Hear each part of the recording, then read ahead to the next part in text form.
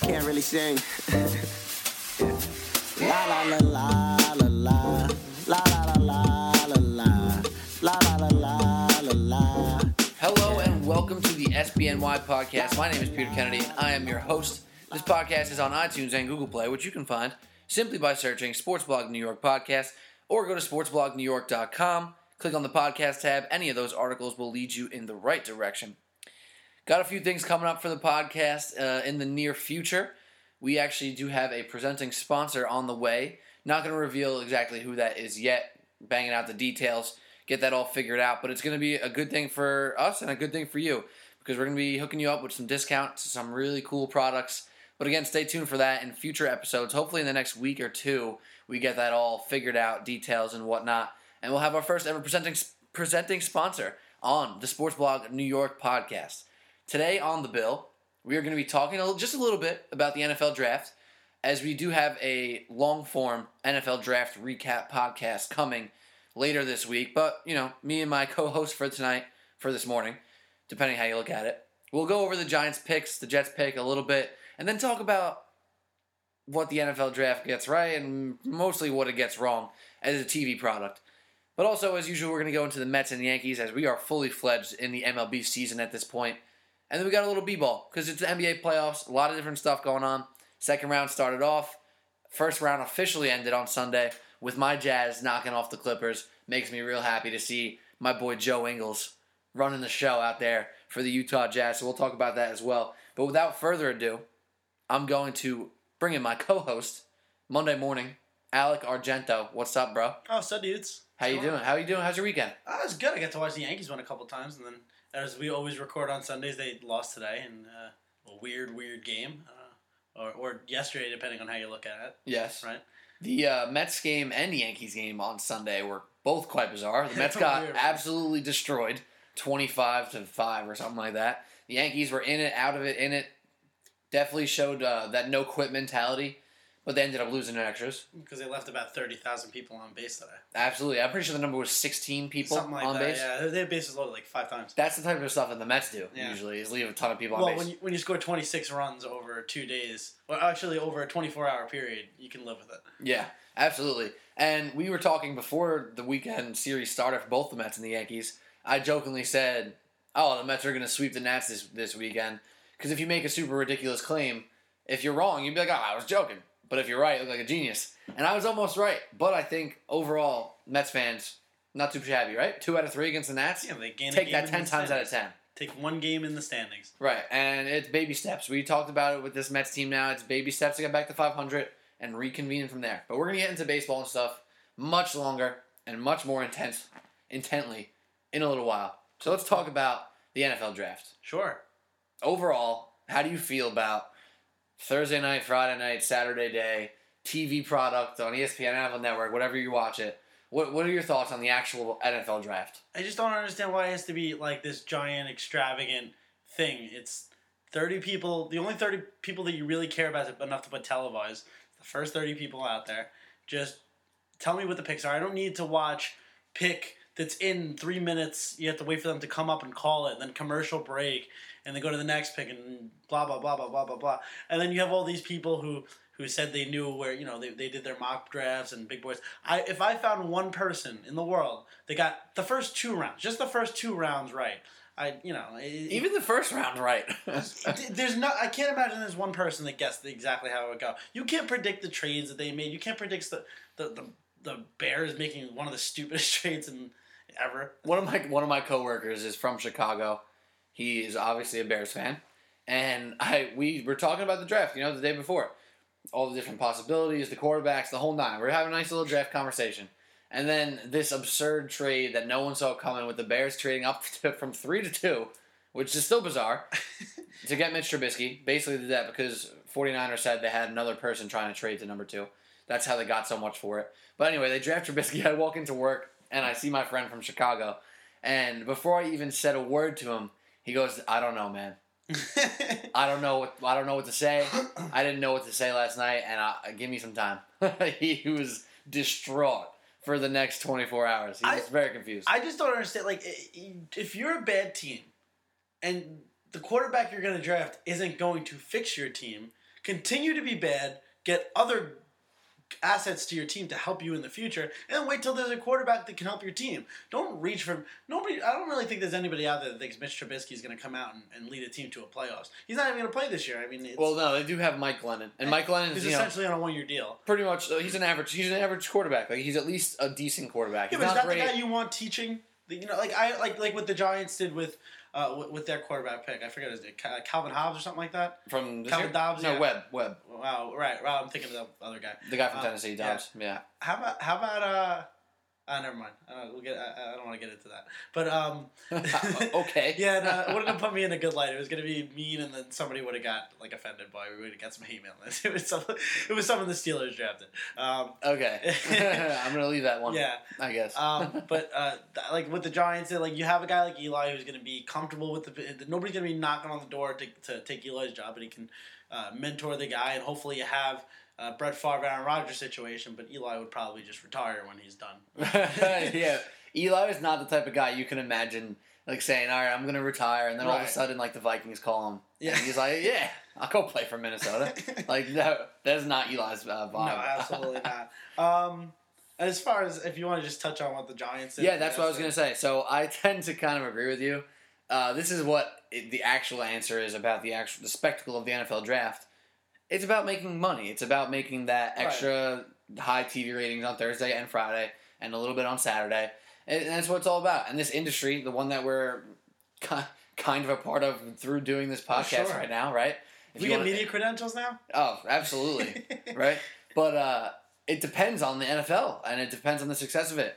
The NFL draft, to me, in my head, still says that we don't need what they do. Like, we don't need for pick number 27 to still be on the board while pick 30 is on the clock. They had 27, 28, and 29. All the picks were in. And if you're watching on TV, you're still waiting for number 27. It's like, let's move this thing up. Let's move it a little quicker. But who's really watching that? I mean, a lot of people are watching. I can tell you exactly. But are they watching it, or is it on the background? Because Yankees Red Sox was on that night. I'm not watching the draft. I'll look on my phone. I'll go on Twitter to see who the Giants picked. I'll wait till I get a notification or something like that. Right. Even playoff hockey's on. I mean, I know nobody. I don't really. I'll tell you this though: from adults 25 to 54, which isn't like the number one demographic, but it is for a lot of networks, right? It was number one on ESPN with the most viewers by far. And that's with a number of viewers watching on NFL Network, the same exact thing. So that the draft is put on ESPN and NFL Network, and ESPN still had the highest rated program of the night. And NFL Network was in the top, 12. So obviously people are watching it. And frankly, the people who make these shows don't really care if you have it on in the background or not, because it's all about the numbers. So that's really it. But I totally agree. It's so overdrawn, so drawn out. When someone gets drafted and it's nice to see his highlights, but so much of the analysis is kind of tough to really say is groundbreaking or is super interesting. But it is nice to have somebody who knows about this person better than I do give me a little tidbit. So I appreciate it. It is just blown out of proportion. How about Chad Kelly getting taken with the last pick? By the way, I think that's a steal. That's a not Mr. Irrelevant pick, which is also, isn't it pretty weird? That's a messed up thing that they literally write it on the jersey for the last pick. Like they put Mr. Irrelevant on the back of the jersey and be like, "Here's the last pick. He's irrelevant." Like what? I'd be curious to see if that's ever happened. Like there's actually been someone who's been decent in the NFL. Well, I'm not going to do the research, and I'm not a nerd, but in the NBA, Isaiah Thomas, who's your favorite player? Oh yeah, but the NBA is like we've said a million times. Yeah, there's 2 rounds in the NBA. There's 15 spots on an NBA roster. Those players, more often than not, they're gonna get their minutes and prove their worth. If you're the last pick in the draft, or not prove their worth, if that makes sense too. If you're the last pick in the draft, there's 53 players. There's a million cuts in during OTAs and stuff like that. Usually, that player doesn't make the team. Absolutely. So yeah, Kelly's a good player. Chad Kelly, tidbit and sick brag. I played against Chad Kelly twice in high school. Yeah, I didn't know that. So yeah, Where did he go to school? He went to St. Joe's Collegiate in Buffalo. It was a high school. Fun fact about Chad Kelly, he played for Ole Miss. If you don't know who he is, drafted by the Broncos with what we're talking about, Mr. Relevant, last pick of the draft. He didn't play quarterback until maybe his sophomore year of high school. He was like a safety or something. And he's a freak athlete. When I saw him in high school. Granted, I didn't play directly against him because I played offense and so did he. He was 6'4", strongest, biggest, most legit looking kid on the field, even compared to some D1 linemen on the field too.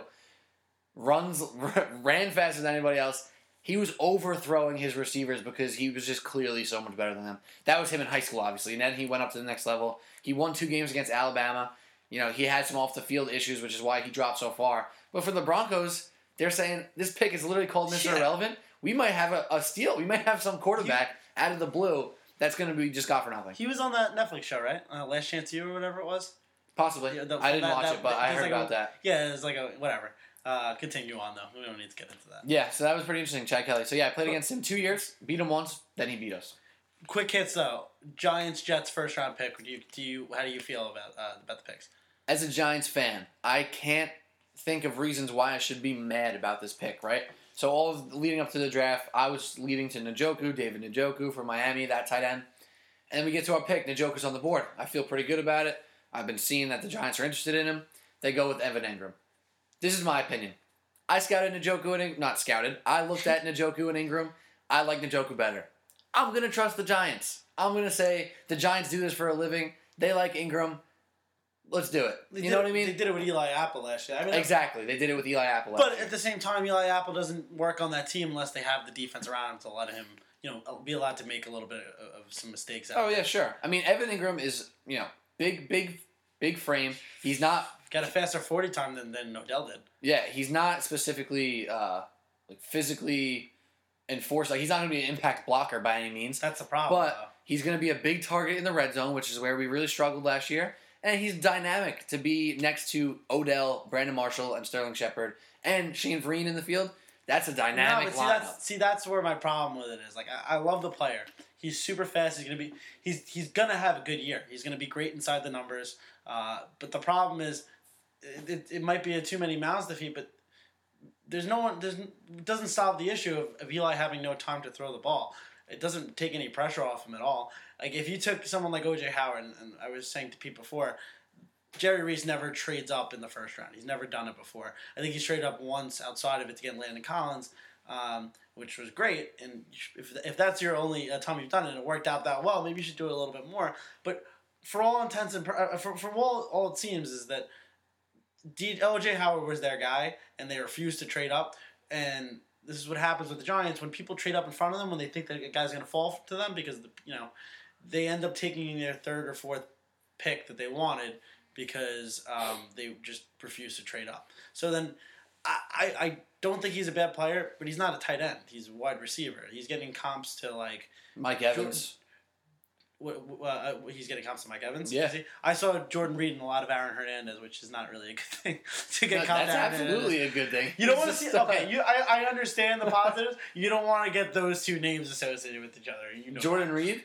Oh, obviously not Jordan Reed, Pete. Aaron, yeah, obviously for other reasons, Aaron Hernandez is not the best comparison. But the guy was a stud on the field, and Jordan Reed's also a stud. I don't know. This is my opinion, and let's move on to the Jets and then move on to the rest of the stuff of the pod today. I'm not mad about it, and I don't think there's a lot of reasons to be mad about it. It's the type of thing where, maybe you could have went this way, could have went that way. We got a really athletic playmaker, guy who can catch the ball for Eli, and we've seen what he's done with big targets. So hopefully he can do something with this guy. Evan Ingram's a freak athlete. Let's hope for the best. Let's just hope Eric Flowers can, protect his blind side for a play or two. And unfortunately, it was a weak O-line draft. So yeah, I get why that. Reach on an O-lineman if you don't like any of those guys? Well, then trade down or something. I don't know. There's things you could do to get the guy you want without sacrifice. If you're just going to get a guy for the sake of getting a guy, it doesn't really help. Well, maybe they liked him. Maybe maybe 2 or 3 on their board. They don't really. They have. I don't know. I'm happy they got a defensive tackle in the second round. That I'm happy with because Hankins is low key was extremely important in that team last year. I would say. Outside of the leadership factor, he's probably just as good as Snacks protecting. Isn't Snacks the best? Like, isn't he just the most likable guy of all time? He was so likable that the Jets locker room fell apart when he left. So talk about the Jets. Good Segue. This is a Sports Blog New York podcast. Let's talk about the Jets pick though, real quick. If you're a Jets fan, there ain't no reason for you to be mad about this pick. Jamal Adams is a safety, and safeties don't often get picked this high.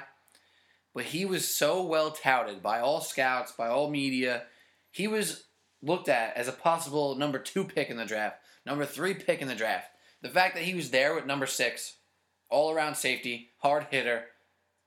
Jet fans, nothing to be upset about. The only thing for you to be upset about is that you have 10 other needs on your team and you don't have a quarterback. But that's a good thing, though. That's what I was saying before. Instead of doing what the Bears did, if the Jets are committed to working it out over a long-term period, you're getting assets around them, and then when if they're going to continue to be bad, they're going to be in a good spot to get a quarterback when the time is right, when there's a deep quarterback draft. Absolutely. So I think the Jamal Adams pick is great. I mean, I didn't specifically watch a lot of LSU this year. I've heard phenomenal things from this guy. So good for the Jets. And you know what? Overall, I think Giants and Jets did all right in the draft. Definitely Remains not to be much. seen, though. Yeah, obviously remains to be seen. Not much. 3 to 5 years, we'll find out. not much to be mad about after the weekend, right? But like we said, also we're gonna go deep into the NFL draft with a full episode dedicated to the NFL draft coming this week from SBNY. We're gonna have our man, our guys from last week's episode. What's up, Alec? Oh, no, I was just going to say, the one thing I would say that can maybe make the draft a little bit more interesting is use the same time slot you did for the first 30 picks and just cram the second round into there instead of having a commercial break after commercial break after commercial break after commercial break.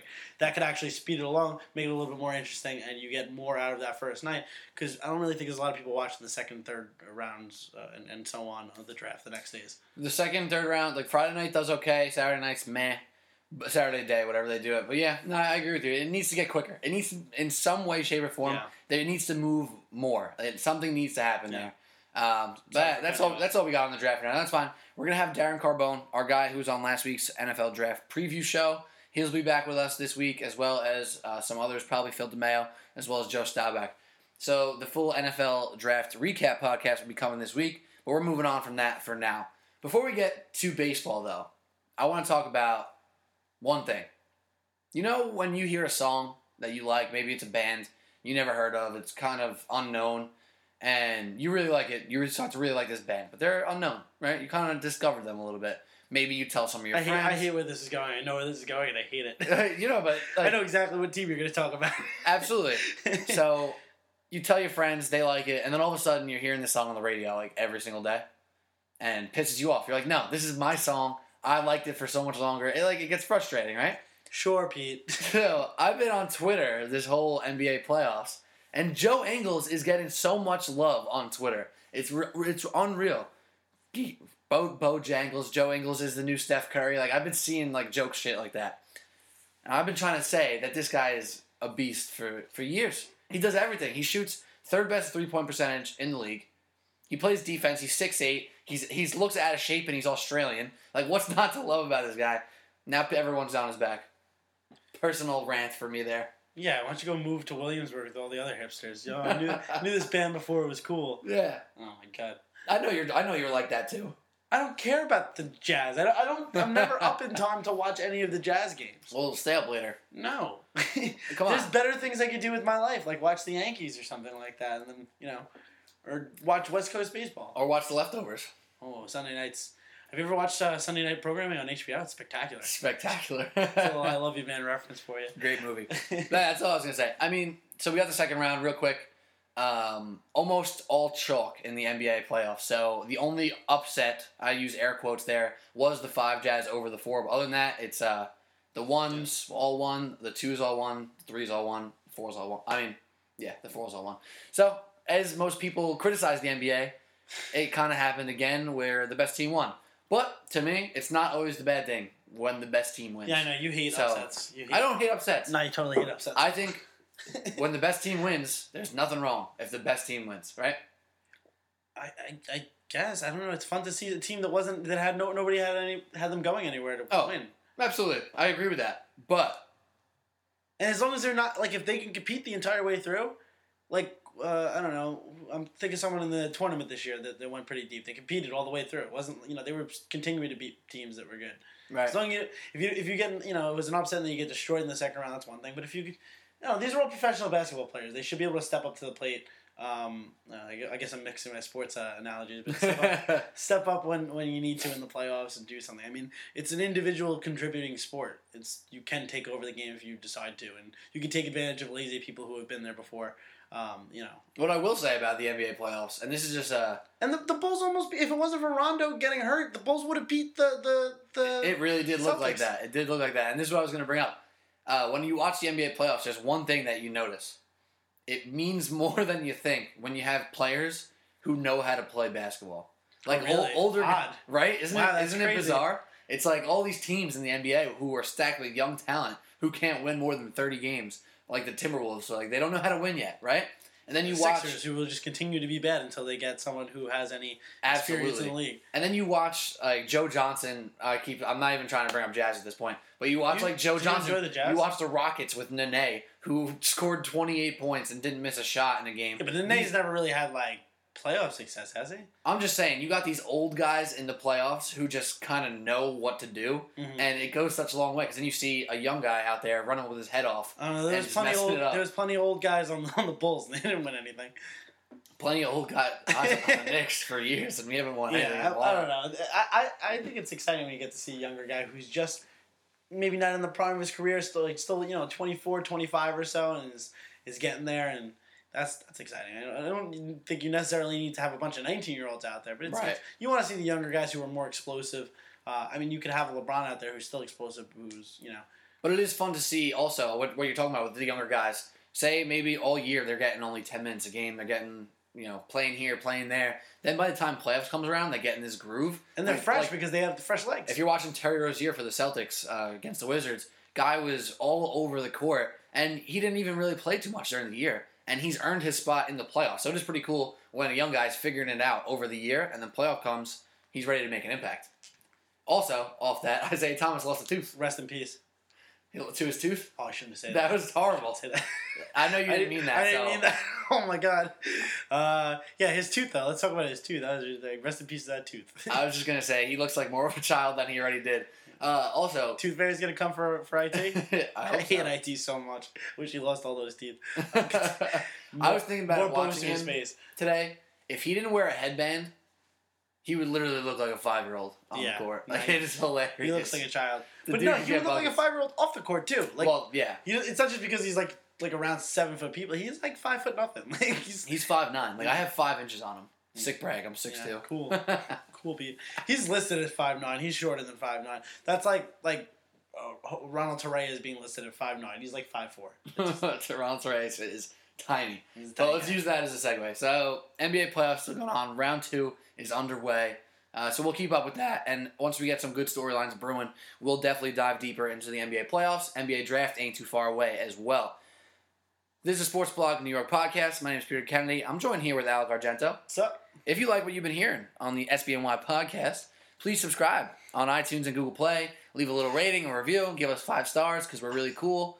And tell your friends, and more importantly, because we really enjoy doing this. And if you enjoy listening to it, share the sugar, spread the wealth. You know what I mean? Why don't you like and subscribe and make some reviews there, and I'll review you. Oh, yeah.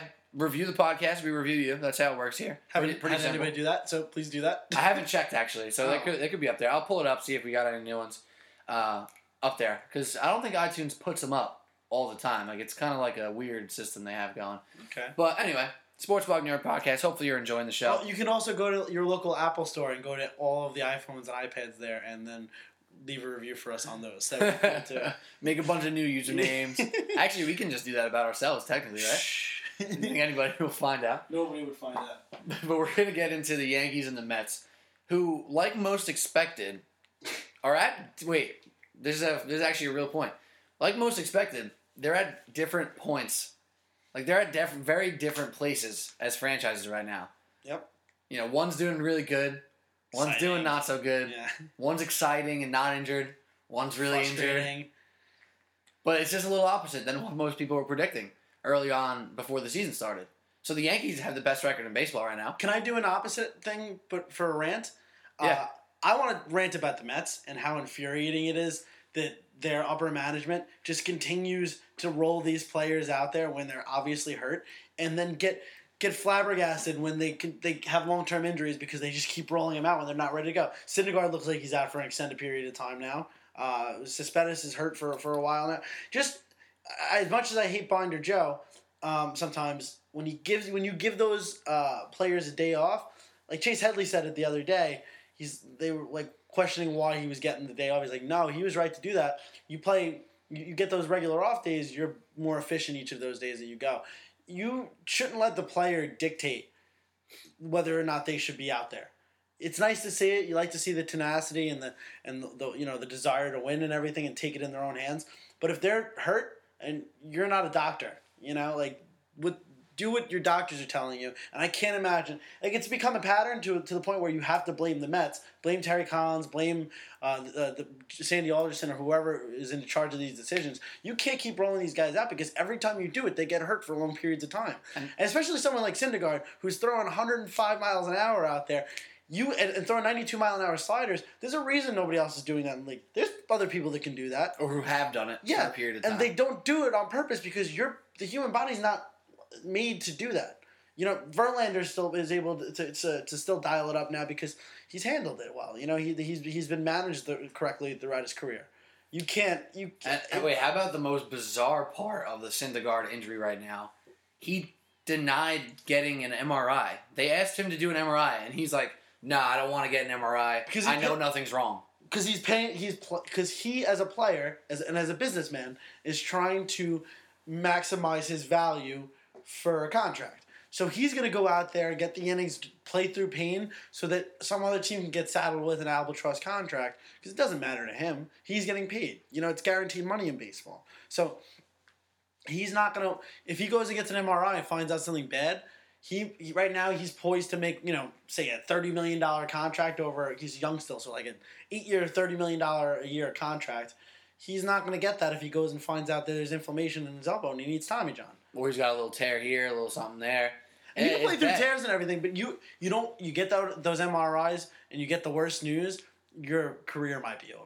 In 5 minutes. Let's hope that's not the case. No, well, you should hope that the Mets force him to go do what he's supposed to do. Right. They don't have the right to physically force him. Like, they can't say you have to do this in the But they can continue to bench him. But they continue to bench him and not play him. They're well within their rights to do that. Say we don't think you're good enough, or ready enough to pitch. You're not healthy enough to pitch right now. I'll get this MRI. We got to see what's going on. It's just really bizarre and what. I know professional pride and being a warrior, quote unquote, again, is out on the field, being in the field of battle, is really important to some players. And Syndergaard takes it really serious to be looked at as a tough guy, a guy who can play through injuries.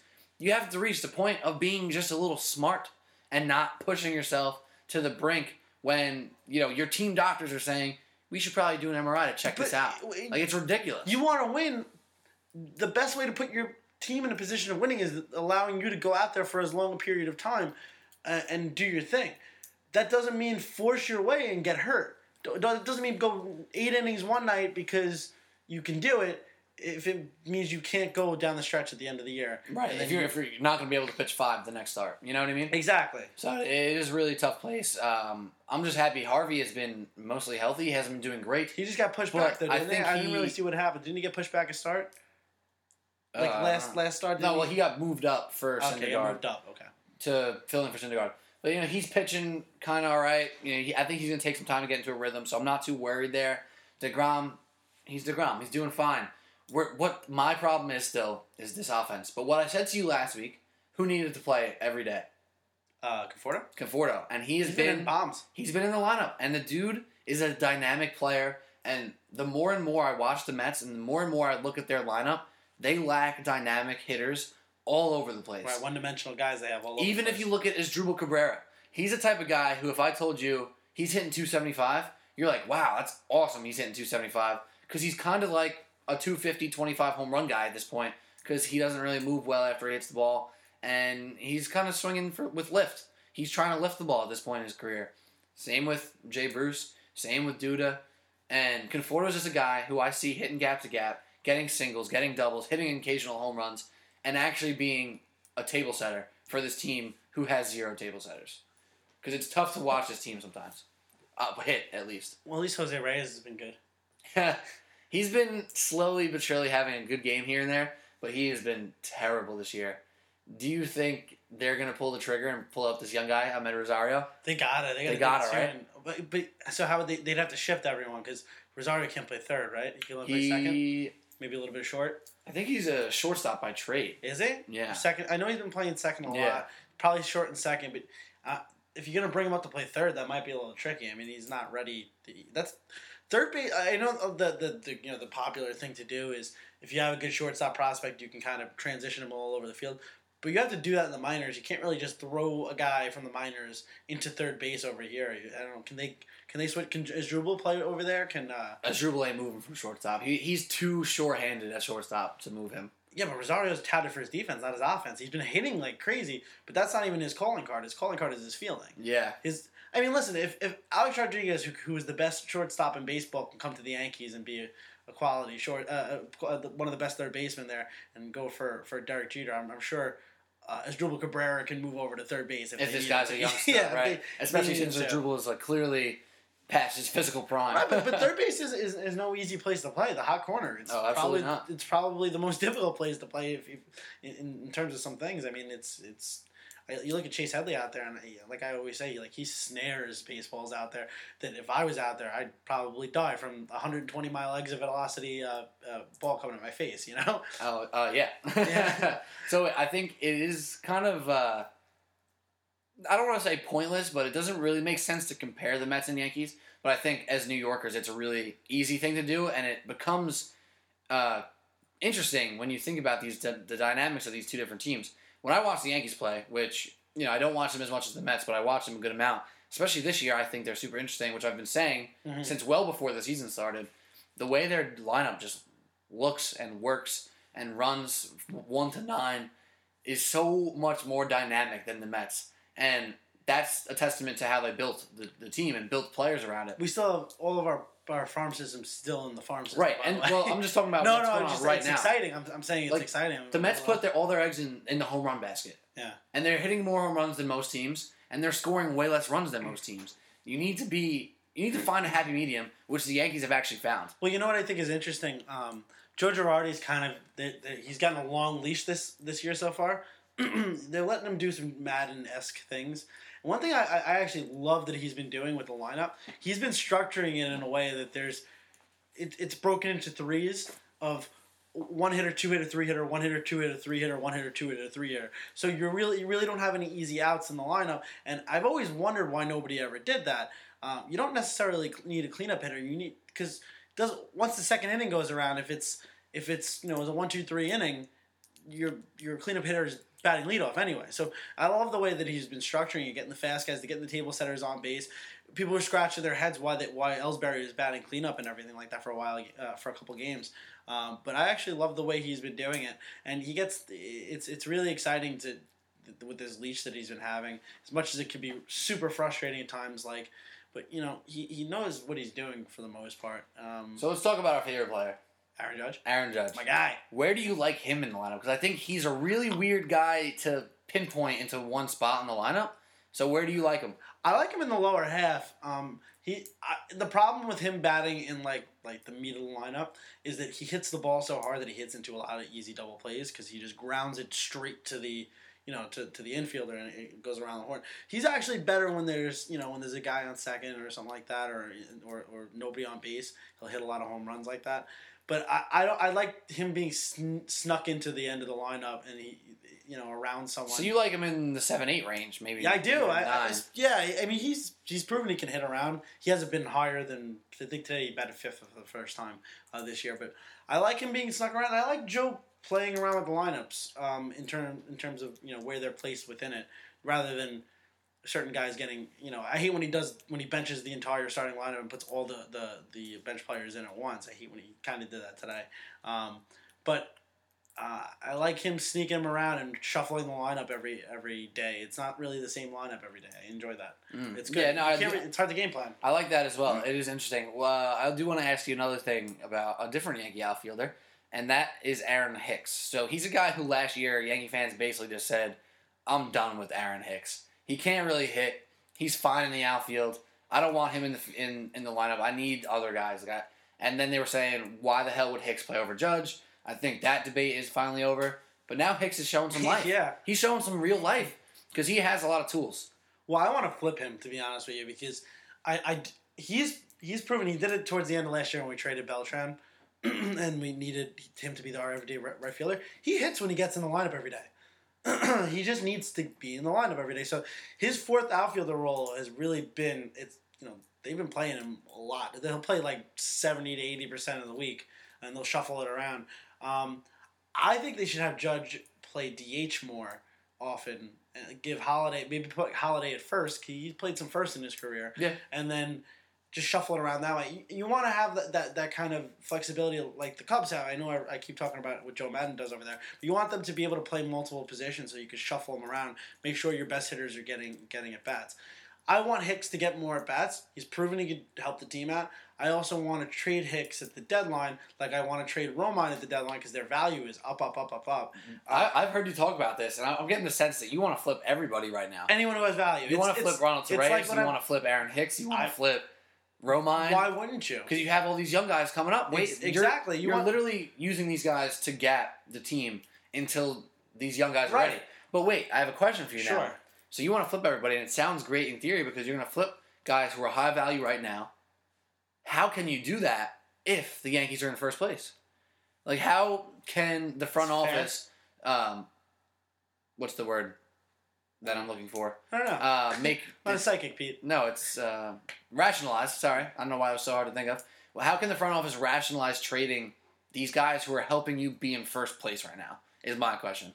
Because it's you got to think of long term. Being one step ahead, basically. Like I said before, we're doing this well with all of our prospects. You need your younger guys to get up eventually. You need to figure out how they're going to get into the lineup. I like Gardner's. He had a great day on Saturday, but his on base percentage has been high, but his average has been real low. And you have him for another year or two. I forget how much longer after this. But you need to get rid of him eventually. You're not going to get rid of Ellsbury. Nobody's going to take that contract. And you have two of the top outfield prospects in baseball just waiting to get a spot in that lineup. I think eventually Judge is going to get transitioned into our DH who can play the outfield. Although he's been great in the outfield. Oh, he looks good out there. He's got a nice arm, too. He looks like he's a lot... Like, when he runs, because his legs are so high off the ground, he looks like he's not running as fast as he is. But he's really getting through it, and he'll make catches that you need to be 6'7" to make those catches sometimes. He made one today/Sunday. Whatever. Depends how you look at it. Yeah, Brett Gardner's not going to make, even though Brett Gardner is a Gold Glove left fielder. I mean, that is interesting. So I guess to me, the Yankees can really pull off we're just one step ahead of everybody if they do what you're saying and it works. It really depends. Imagine this situation. Flip Torres, flip Gardner, and then maybe one other guy you end up flipping, whoever it may be. And then you bring up Austin. Is he possibly coming up? Tyler Austin? No. It would be Frazier probably, right? Frazier would be I want to get for our outfield. So say you do these little trades, and then you bring up the Fraziers of the world, and they struggle, and you go from first place by far to fighting for first place, possibly a wild card. Then the front office looks stupid. But if it works... The front office looks like Theo Epstein. Well, listen, we're not going to make any moves until the trade deadline. Right. Until it's time to evaluate what we have. If we're in first place handily in arguably the most talented division in baseball, then you can hold on to your guys. But eventually these guys have to get up. And eventually at the end of this year, we're also going to be down probably 3 pitchers, maybe 2. I think Tanaka's going to walk. I think he's going to get paid somewhere. I don't think he's loyal to the team or anything. Sabathia's going to be gone. Pineda's going to be gone. Pineda's going to get overpaid somewhere. And then we're going to have a hole in our lineup. We need to be able to flip some of our guys for pitching prospects. That's important. We don't have enough pitching prospects. We have Justice Sheffield, and then Caprillian's done, probably for his career. He missed 2 years of development. He's got Tommy John. He's like 25 years old. That's kind of old to get Tommy John. Well, hey, the Mets lost 3 pitchers in the middle of the season, or how it feels. Yeah, but I've said it before though. That Mets window is a lot shorter than people make it out to be. Oh, absolutely. They shouldn't have gotten to the World Series the year that they did. Then there was expectations on them the next year where they had to go to the World Series. They didn't, and it's gotten progressively worse and worse. And then I'd be willing to say, I've said it before. If you won't win the World Series in April, but you can definitely lose it. And there's a couple teams that I think have lost it already. I think the Mets have taken themselves out of serious contention. You don't think the Mets could come back into the playoff picture? I don't. That's ridiculous. I said it's not because of the Mets. It's just because of that National League team is very top heavy, and there's not going to be a lot of wiggle room to get into it. You know the Nationals are winning that division. They might have the best team in baseball. How bizarre is that the Mets played all of their games against the NL East so far? That's not too bizarre. I mean, the Yankees have played a ton of games against the AL. Yeah, but they've had a couple interleagues sprinkled in. Yeah. The Mets have played literally every game against the NL East. That's good though, but that's representative of what the season's going to be. That's the most representative of how the standings are going to be at the end of the season. And if you can't beat the teams in your division, you don't deserve to be in the playoffs because And I don't know. I think that team that Nationals team is leaps and bounds better than anyone else in that division. I think that the Cubs are going to obviously win the division. The Cardinals look a lot better than people thought they were. They seem to have figured it out and have won a lot of their Brewers. Yeah, and the Brewers, and I said that the Rockies I think are going to win their division. You were really high on the Rockies. I have to give you that. Yeah, and the Diamondbacks look great, and these are teams that people had high expectations for, but they didn't really know where it was going to go. So I don't know. I just don't see where the Mets fit into the playoff picture already. Not that they're a bad I do team. see what you're saying. Yeah. I just think the Mets have done weird things before. I mean, there was a point in last year when everybody was putting the fork in the Mets. Yeah, they were Cespedes was banged up. He comes back, he sparks a run, and all of a sudden they're in the wild card picture again. They need a better manager. That's all it is. I think TMI Terry's going to get fired by the... TMI Terry ain't looking too hot right now, especially with the way things are being handled behind closed doors. And we talked about the thing with Syndergaard not getting an MRI. What about after he got scratched the other day, he was getting questioned by some media, and he was in the locker room screaming at Jay Horowitz, who is the PR rep for the Mets, who's been there for years and years and years. And Syndergaard was seen yelling at him in front of the media because he didn't want to get questioned. Like, what do you mean you didn't want to get questioned? You're playing in New York, where you're in the biggest market in the world. Dude. And, I always thought he was a real likable guy. No. But his intensity, he takes to the wrong level. He's just a hardo. Like, he thinks he thinks like he has to show off to everyone.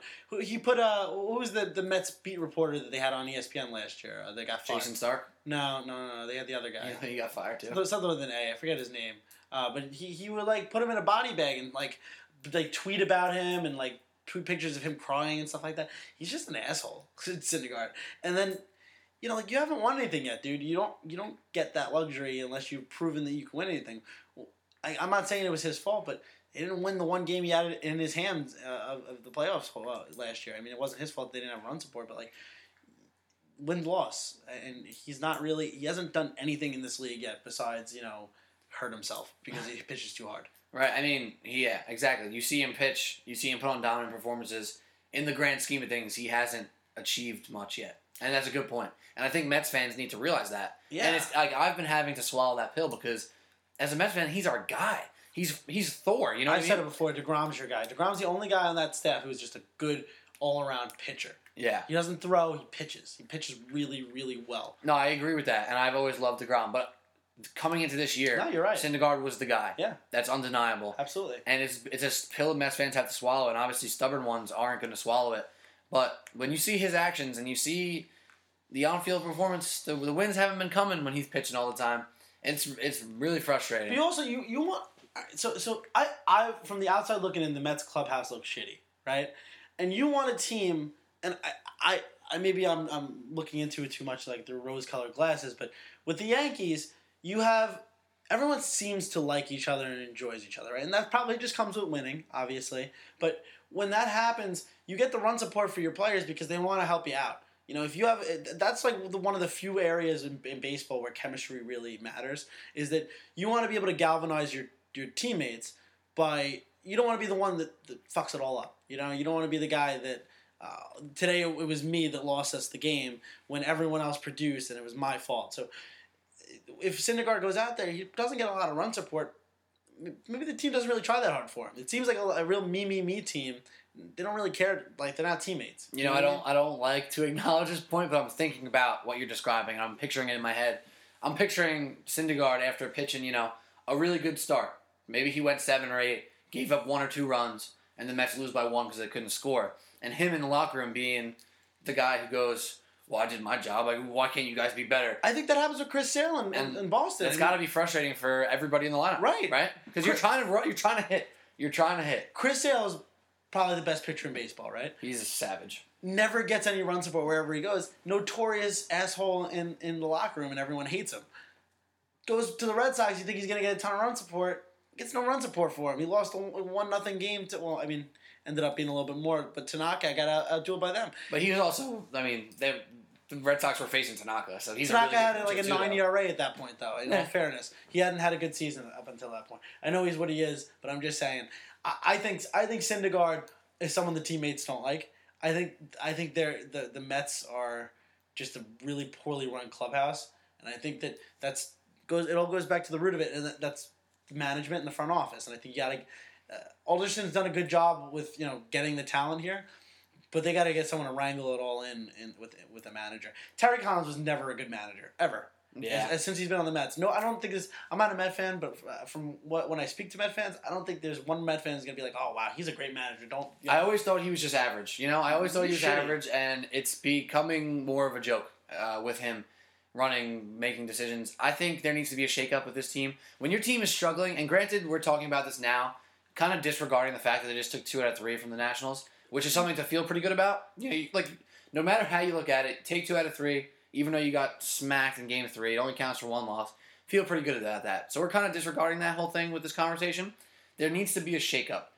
Take Granderson out for a series. He's afraid. Put in Lagares. Bat him lead off. Put Conforto in the 2-hole. Maybe Cabrera will be better suited in the 5, 6, 7-hole. And just got to shake it up. There's no shakeup. You're rolling out a very similar lineup, maybe with 1 change here, 1 change there, and it's not putting a spark in this team. You know what especially with Cespedes out. Perfect time to mix it up, throw out some random lineups out there, play with and let's get these guys going. What do you have to lose? Nothing at this point. You know what? He's like a single dad who's afraid for his kids to not like him, so he just lets them eat ice cream for breakfast and stuff like that. and then what happens is they end up going out there and getting into trouble because they have no ramifications. So you got a bunch of fat kids. Yeah, that's exactly what they are. Is that an analogy that you just made up? Made up on the spot. Pretty good, right? Yeah, you said that Terry Collins is like the single dad who lets his kids eat ice cream for breakfast. Yeah. I think that's pretty spot on. That's hilarious. Is that going to be the quote that we're going to put on Twitter? That will be the quote that we put on Twitter for this episode. And our Twitter is @SportblogNYC if you did not know that already. Sports Blog New York Podcast. Subscribe and rate and review on iTunes and Google Play. Hopefully you enjoyed this episode and that phenomenal analogy by one Alec Argento. So your gut, which you said before, Mets are really, really done for this playoff picture. And that's just it for you? I think they'll make it interesting, but I don't think there's any way they make the playoffs at the end of this year. They'll probably be in the hunt. They're not going to get a spot. Yeah, I think they're hard pressed to make a run, and this is why I think it's becoming too late quickly. It's May now, right? Let's shake it up. Let's put a spark behind this team. Can't be rolling out the same lineup that scores 2 runs a game. It has to get a little bit of a change up. Give us Rosario. Give us some more Lagares, a little less Granderson. Conforto needs to be in the lineup. Let's shake this thing up and let's try to get going. That's what we need. That's what the Mets need. I agree. And the Yankees are doing all right. Now I'll ask you this before we end up, because we're just about to finish for the episode. How long do you think it lasts where the Yankees are clearly the first place team? Like, when do you think we reach the point, if we reach it, that they're going to be faced head on by the Red Sox record wise? I'm still not changing my expectations on the team. This is still a rebuilding year. Until maybe June, or maybe All-Star break, whatever it is. I'm not going to change it. This is just a fun year where we're playing around with the lineups, seeing what works, see what guys step up in the year. Maybe Greg Bird really is terrible and can't be a major leaguer. We could reassess at the end of the year. I'm not saying this is a playoff team yet. It might be. I'd be really happy if it was. It could be like how the Cubs were when they reached it a little bit earlier than they expected. But right now, I'm thinking, let's just take this game by game. Cliche saying, but let's just enjoy the ride and not change our expectations, I guess. Let's hope there's not Yankee fans who just heard you say that and go, "This guy's a Yankees fan. Why doesn't he think we're better?" You are doing a great job of tempering expectations, and coming from a Mets fan who knows what it's like to lose all the time, you are doing this right, because you hear the saying of, you should expect this. Everything else is cake, or everything else is extra. That's what the season is. Yeah. If you guys play 500 ball. Everything plus above that is phenomenal, kind of unexpected, and a great reason to be happy. That's what I'm saying. But if it doesn't happen, you're still building, and you weren't supposed to be that good this year. So good job. Kudos to you for being a good Yankees fan. Thank you. The one thing I will say though is, Blue Jays are trash. I said that going into the season. and I'm happy because they're the least likable team in baseball, although Pete disagrees with me. The Red Sox have no hitting, but that'll change. And the Orioles are a very similar team to the Yankees in the fact that they have pitching that could be pretty good or horrible. And right now it's horrible, and the Yankees is pretty good. This division can go any way. I would not be surprised if anything happens except for the Blue Jays winning it, because that won't happen because they suck. But I think you should just enjoy the AL East this year. It's going to be a lot of fun, whoever comes out of it. And 3 of the 4 teams in it are very likable. I don't know. I can't really, nobody on the Yankees, Orioles, or Red Sox are really that unlikable at all. You can root for them from an outside perspective, I would think. But yeah, that's it. Good stuff. All right. Hopefully you guys enjoyed the episode. Stay tuned this week for the SBNY NFL Draft Recap podcast, which will be coming on either Tuesday or Wednesday. But keep up with Sportblog NYC on Twitter for that. And that's all we got today. What's up, Well, man? I have one more quick hit. I just wanted to say, it seems that the Steelers have a new heir apparent. Heir apparent in to Ben Roethlisberger. That's it. I'm not sure what that means. Just go. We're just gonna leave that there. Out, yeah. I'll figure it out with you guys. But hopefully you enjoyed the show. I'm Peter Kennedy. Alec Argento. Hope you enjoyed it. Have a good one.